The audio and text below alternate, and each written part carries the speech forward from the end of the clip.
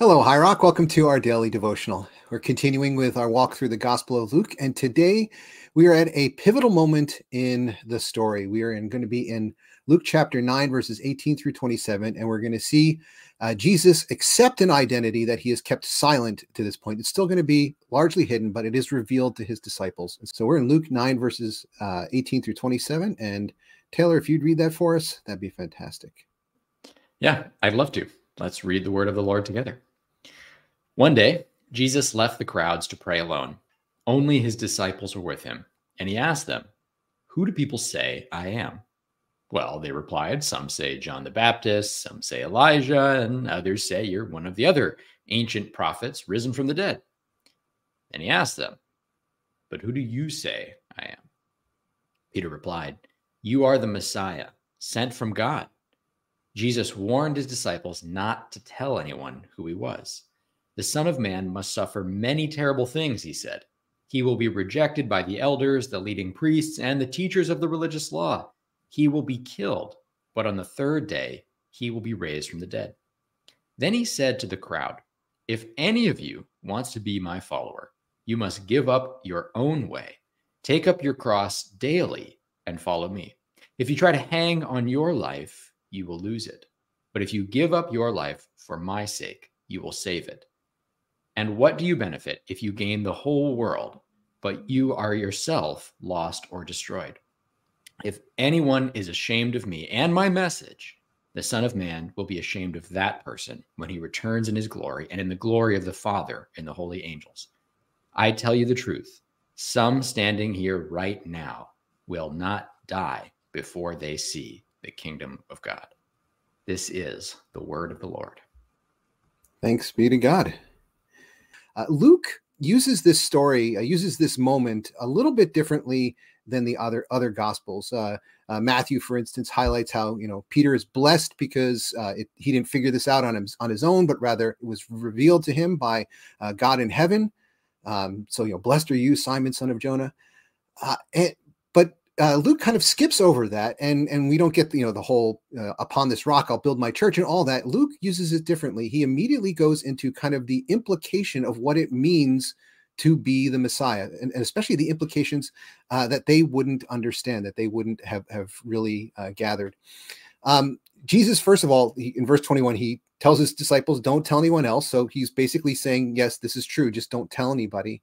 But then he says the meaning of this verse, the very next verse, "The Son of Man must suffer many terrible things," and then delineates what some of those things are, things that you just would not expect. And certainly if people were to use the word Messiah, the anointed one or Savior, kind of like Peter had just done, they wouldn't understand, because in their mind, as we know, like they would think of King David, they would think of victory, they would think of triumph over your enemies, a kind of a military, political Messiah. And Jesus is going to be none of those things, at least at this point. Instead, it's a very different path, a very different destination, one that leads to the cross and glorification after the cross.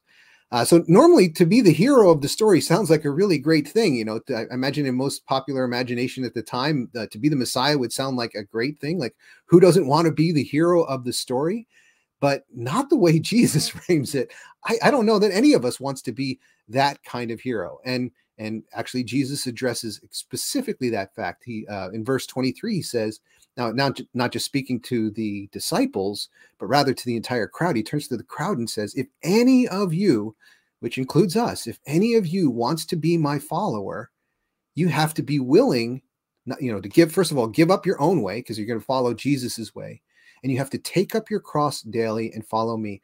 And remembering, like, a cross is not this beautiful little pendant that you hang around your neck. A cross is a tool, a state tool of humiliation and execution. So this is a very kind of not very appealing message. This is not something that Jesus workshopped in a focus group or something like that. This is exactly the opposite of what they would want to hear. I think it's the exact opposite of what we would want to hear. And then to make it even more clear, he says, if you try to hold on to your life, if you hold on to things tightly, then you're going to lose it. But if you're willing to give up your life for my sake, there's a, pick up the cross image again. If you're willing to give up your life for my sake, then you will save it. And what famous saying, like, what benefit is to you if you gain the entire world, but end up losing your soul? It's just not, there's nothing this world has to offer that is remotely worth the trade that we are so often willing to make by seeking the world's approval rather than seeking God's favor. As I read through this, even again, as you read through it, I have to say that no matter how you dress it up, following Jesus just does not sound appealing. It doesn't sound good. There's no reason other than actually experiencing God, there's no reason anybody would want to do this. The only way I think anybody could want to follow in this path is because we have been loved by Jesus. We trust Jesus. We know others who trust Jesus, and they can testify to the ways that God has proven right over and over, proven faithful over and over, so that we can be assured that this kind of upside down path that Jesus wants us to follow, that the way up is actually to go down.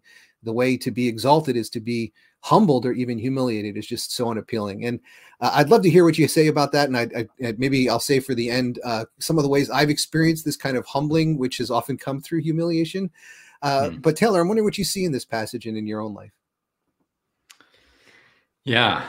Well, first, just to pick up that last thread, I feel like the most dangerous prayer I ever pray, and I pray it very rarely, is, and I'm just being really clear here, God, I'm not praying it right now, is praying to be humbled, because I'm telling you what, I'm batting 1,000 on that one. Whenever I pray for that one, that seems like, I don't know, some prayers, it feels like God just doesn't want to answer, at least not the way I want. But that one, oh my gosh, that is a dangerous prayer. So I just throw that in there. I think what Jesus is getting at is it's a little bit crass to call this a cost benefit analysis, but there's some of that here, which is to say there is an eternal life. There is something beyond this. And in fact, he says, some of you right here will not die before you experience the kingdom of God. And I don't think he's just talking about he's not talking about his return. He's talking about the present reality of the kingdom, which is this kind of complicated reality. We often talk about this as like the now and the not yet, the partially but not fully realized kingdom of God. And so he's saying, the kingdom of God, this beautiful thing that's going to fully exist when he comes back, which he talks about when he says, when I return in my Father's glory and with the angels, it'll be fully realized, but it's partially here right now. You're going to experience it. And so you and I and everyone else, we're living in that partial reality of the kingdom. And so we kind of have to make this decision. Are we willing to give up the present experiences of, wealth, of safety, of acclaim, whatever it is we're after, to live into the kingdom here and now, recognizing that we will only fully realize the entire benefit of it when we're gone, assuming Jesus doesn't come back before we die. And I mean, I don't know, I'm not in that prediction business. That's a dangerous game. But I'll just say, that's challenging, right? Jesus is saying, like, you've got to take a gamble. You've got to trust me that this is worth it. And that's a challenging thing. I think you're right. I mean, it's a challenging thing to accept, to say, oh, like this is going to cost me something here. But I think what he's saying too is saying, as much as you think it's going to cost you here, it's actually going to cost you something up front. Yeah, yes, it will. It has an expensive down payment. But if you go the other route, you're actually going to lose everything. It's short-term gain for long-term loss. And I don't think that Jesus is calling us to follow him just on a pure cost benefit analysis of selfishness, but I do think he is using our typical human selfish logic to teach us a lesson about being selfless. He's actually using our own flawed structure of how we tend to think of the world as people who live in economies of scarcity, to say, okay, well, if that's how you're going to think, let's play that one out. Let's take that out to its logical conclusion. And so, I think that's what's going on here. I will also say, to your point about the cross, I wonder how the disciples heard this, because we hear this and we know that Jesus died on a cross, but when they hear that, like, that's got to sound funny. Like they don't like, how did they hear that? I've always wondered that.